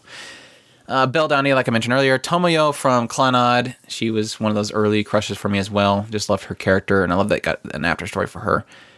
Kusanagi from Gits. She's just badass. That's all she is. And Hanekawa from Monogatari. She is. It was Sengoku technically for me for the longest time, but with like the backstories and Kizu Monogatari and all that kind of stuff, Hanekawa just solidified herself as easily best girl in that show. So. For me, I know, starting Flame Wars. Favorite directors. Let's get out of the way. Hayao Miyazaki, he's up there. Had to throw that out there. Let's get that out of the way. But what else do you have? Isao Takahata. What are you talking about? Okay, for your two movies that you really enjoy, he is the greatest ever. I also have Momoro Hosoda. I think that he just... easily has placed himself as one of my favorites. I would probably also lean towards the art guy. I'm sure you've got him in your list because you think of that kind of stuff and I don't. The art guy. The art guy, yeah. There's a lot of people that are art guys. Garden of Words. Makoto Shinkai. Shinkai, yeah. So yeah, I think those are going to be my main guys. I have my obviouses, and then I kind of move into some lesser obvious ones. It sucks because the thing with all these that we're going to go through with like writers and stuff like that is there's certain stories that I really enjoy and anime that I really enjoy, but it's like they have one good go, and then you'll never see anything else they'll do. So you're always looking for the links between them, and it's really hard to find those links because, at least for me anyways, I'm really bad with names, so I have to literally search for these people to figure out who's really threading all these really cool stories together. My obvious one is, of course, Hideaki Anno. He's, of course, did just Evangelion. He did Gunbuster.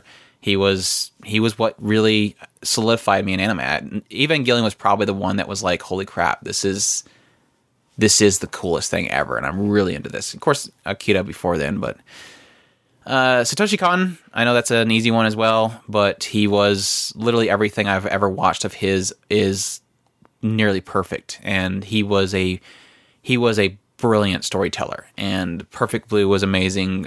Paranoid Agent's amazing. I still need to watch Millennium Actress and Tokyo Godfathers, but he's fantastic. That's why I said I wish his stuff would come back. I wish he could come back and continue doing stuff, but is what it is. Now, one really cool one that is technically known but maybe less obvious to people is Akiyuki Shinbo. And for those who don't know, he's literally like the Shaft guy. And his work is across the board and brilliant. He's done I'm just going to scroll through the list here because there's too many things to kind of list out in my outline.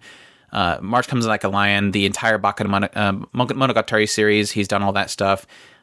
He's done work in like a lot of the Fate series, Fate Extra, Maho Shoujo, Lyrical Nanoha. Let's see here. What did you say? Madoka Magica. Yeah, Madoka Magica? Was that one? Yeah, it was up there a few seconds ago. Yeah, Madoka Magica. At least the movies, anyway. He's just all throughout there. Sayonara Zachiba Sensei, he's in that stuff as well. Tsukyu and Moon Phase. He's incredible, and he's one of those ones that you don't realize until you actually look into it. I'm sure there's a lot of people like, yeah, I know who Shinbo is, but for me, he's like one of those ones that when I really noticed it was like, holy crap, he literally is a part of a lot of things that I love. Arakawa Under the Bridge, I haven't watched it yet, but I know it's a fantastic one as well. So yeah, he's a big one for me. Probably a lot more lesser known is probably Masahiro Ando. He did Snow White with the Red Hair, Kanon, Blast of Tempest, and Hanasaki Roha, which again is my number one favorite anime.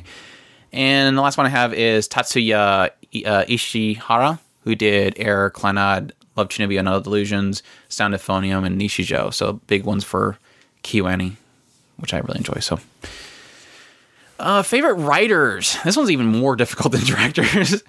Again, another easy one is Jin Urobuchi, the butcher. He's probably the one that I really kind of noticed who he was probably when I watched Fate Zero, because he was just known for, again, being the butcher. Fate Zero was a big part of his. I know Zero, the first season, when it was actually good. Madoka Magica, Gargantia and the Virtuous Planet, Psychopass, Phantom, Requiem of the Phantom, Expel from Paradise is some big ones he's done. My easy one is obviously going to be Mario Kata. She's known for doing Anohana, Toradora, Iron-Blooded Orphans, Flowers of... No, not Flowers of Evil. She's doing a live action of Flowers of Evil, so... Yeah, that's true. So yeah, she's known in as Lost being Village and Weak Cross. Yeah. Let's get those other ones in there. She's known for doing melodrama, and she has been coined the queen of melodrama a while back. So. Seems like, yeah. If somebody else didn't do it, we did it. So there you go. She also did a recent movie here, which we were really looking forward to. But no, the thing with me for her was that I didn't quite realize who she was until a little bit after I watched Anohana, because I watched Toradora, I watched Anohana, and at some point somebody mentioned I think it was when I don't know if it was when Iron Blood Orphans was coming out, and they kind of mentioned the idea that I think it was Anthem of the Heart, Didn't she do that one as well? Because it was a collaboration with her and the director that did Toradora, and that was a big thing they were chiming was the Anohana team. And so when it kind of connected all those things, and then it was going into Iron Blood Orphans, they were teaming up for that one as well. It was like, holy crap, I'm getting this person. She's getting better. I've never really liked her for melodrama, but she whenever she doesn't get too stuck in it, she does really good. Because Red Cross turned me off really badly for her. Lost Village was technically a turn off for her, but whenever she shines really brightly, and that kind of is the thing that kind of stands out for me for her. Outside of there, I kind of went into some source materials of stuff that I really enjoy. Tsutomu Nihei, of course, did Night Sidonia, Blamu, Apozyms.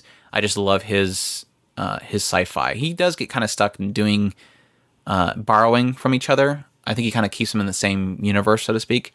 But I really like his stuff. Shuzo Oshimi did. You're probably going to mention here in a minute. I was going to mention that. Flowers of Evil, Inside Mari, Happiness.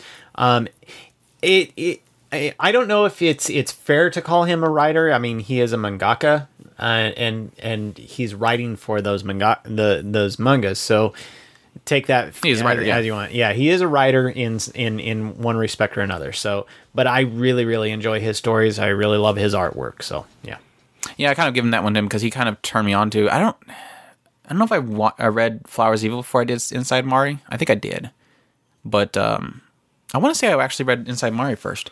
I want to say you did, and then we got the manga. Crunchyroll, yeah, and then we got the manga of Flowers of Evil, and that's when I finally read through that one. But then went from there to the Happiness. I got the volume 8 that I need to read of that one too. I need to catch up on that. I think I'm still at 5. And then I have my last one is Wataru Watari. He's technically the one that I'm creating my own universe based off of. This concept, this jaded writer that I absolutely love. Like, I love his work with romantic comedy Snafu. He writes the light novel for that. He then did the writing for Kalladia Code, and that one, animation-wise, tanked really badly. And then I created my own knowledge that Girlish Number was based off his anger of there. And then his canceled animation work after that was just another bit to add to my little chronological storyline that I've created for him. But I do, all jokes aside, I thought Kalladia Code had a nice concept to it. Snafu is just a story of characters that I just have fallen in love. A main character who is very complex and different, and supporting characters that are just all fantastic, except for the worst girl, Yui Gahama's best girl. So there you go. Character designer. This one's a more fascinating one because we don't really get to talk about this much, but we've kind of wanted to do podcasts based on all of these ones. Maybe we'll eventually, but of course my easy one is Ranger Murata, and I wish that his stuff would be better representative in anime, but all we have really is Shangri-La, I think, is the closest to his style.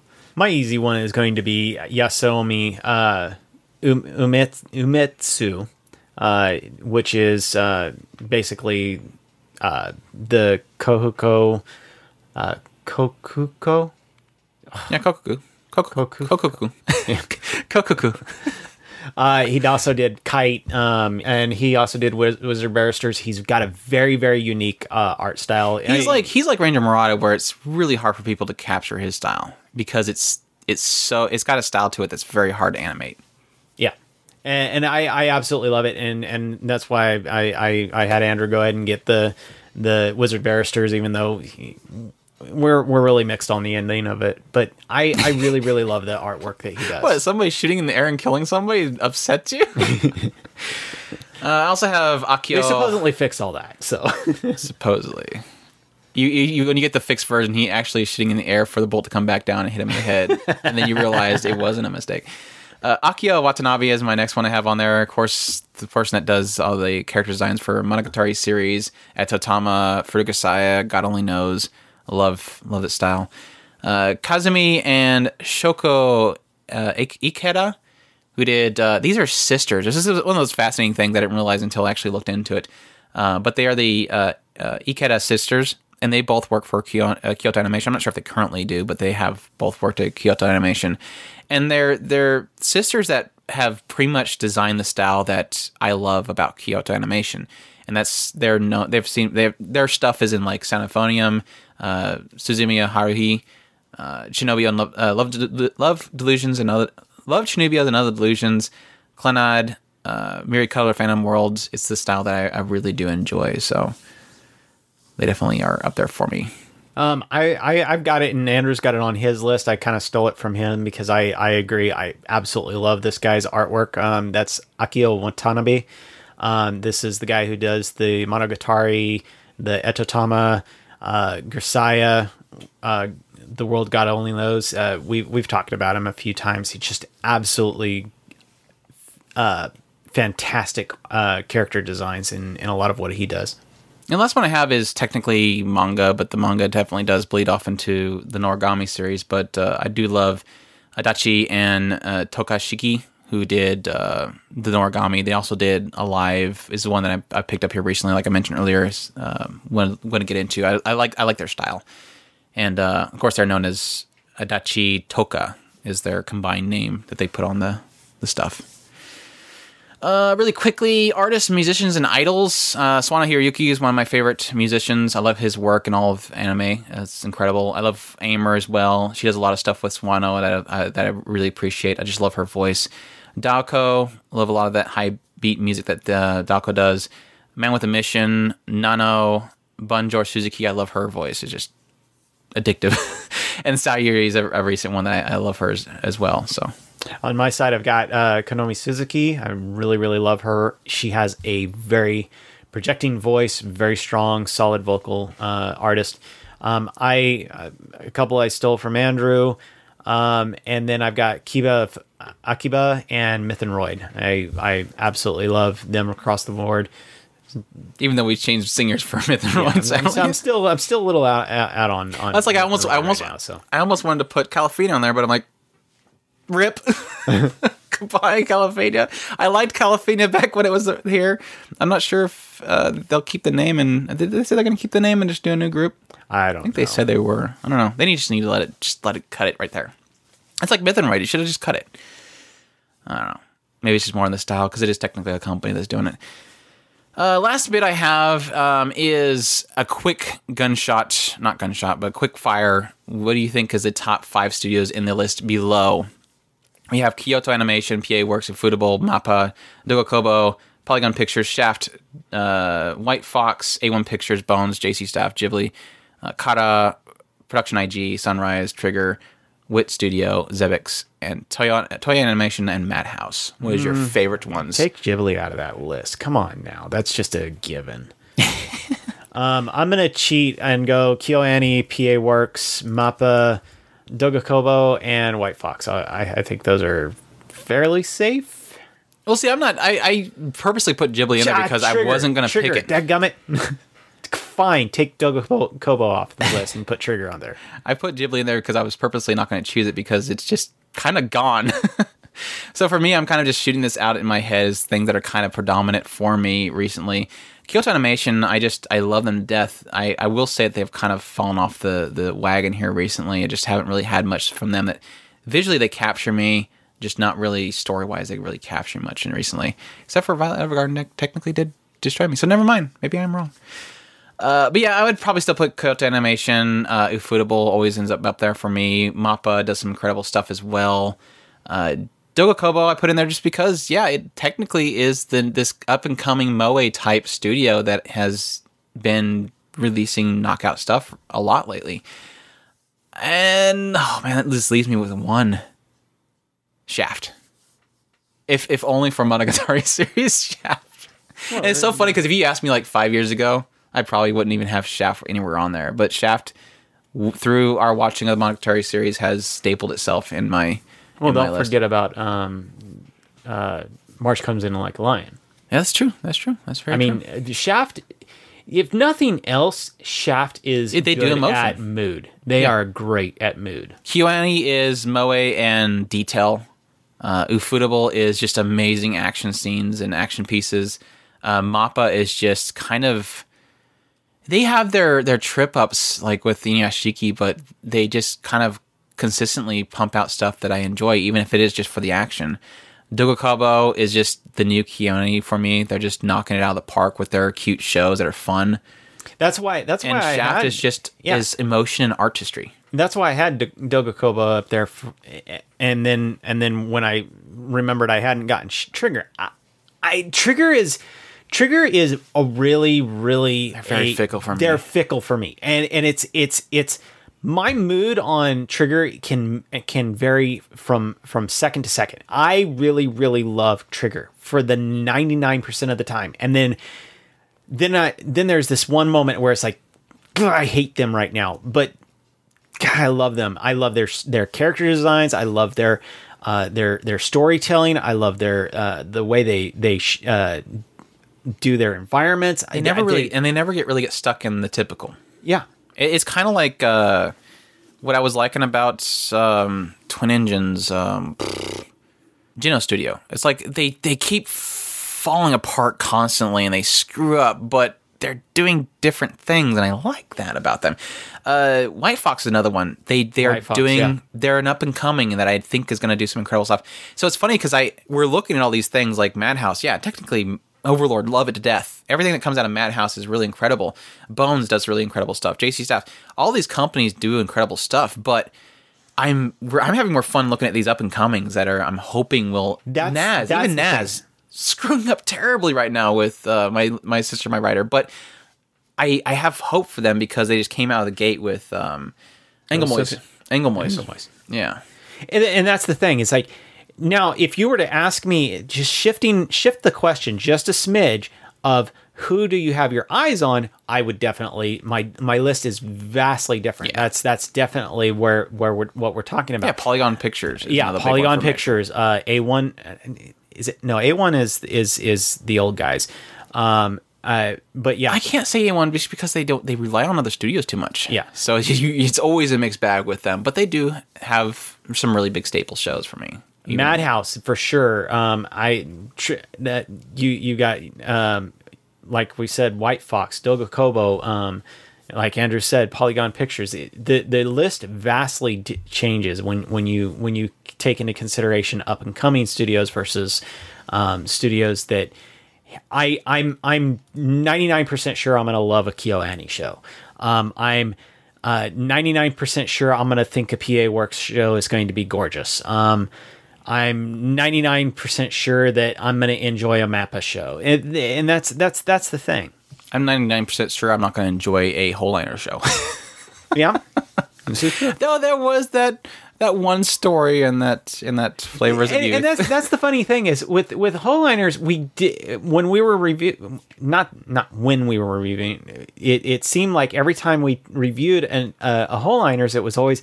The concept was very interesting. It's kind of like Geno Studios, like they're doing different things. I guess that's it though.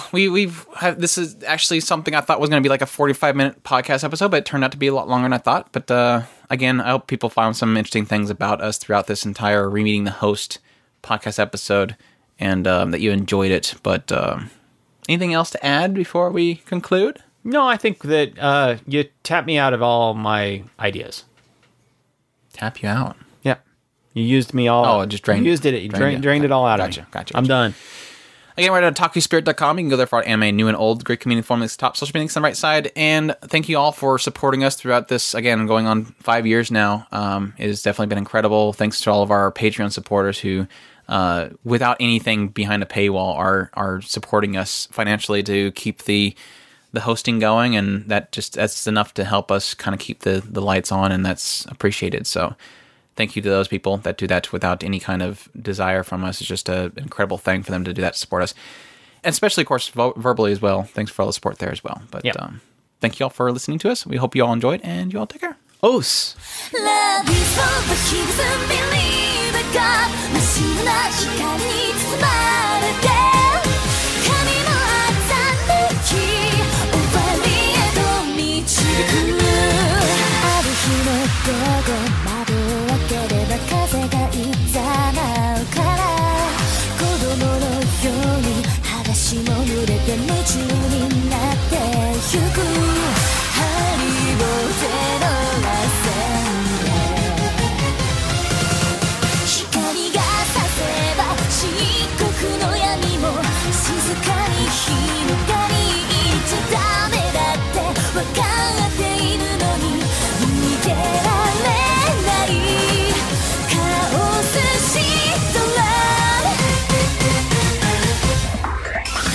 Here's what the heroes of believe it got 真っ白な光に包まれ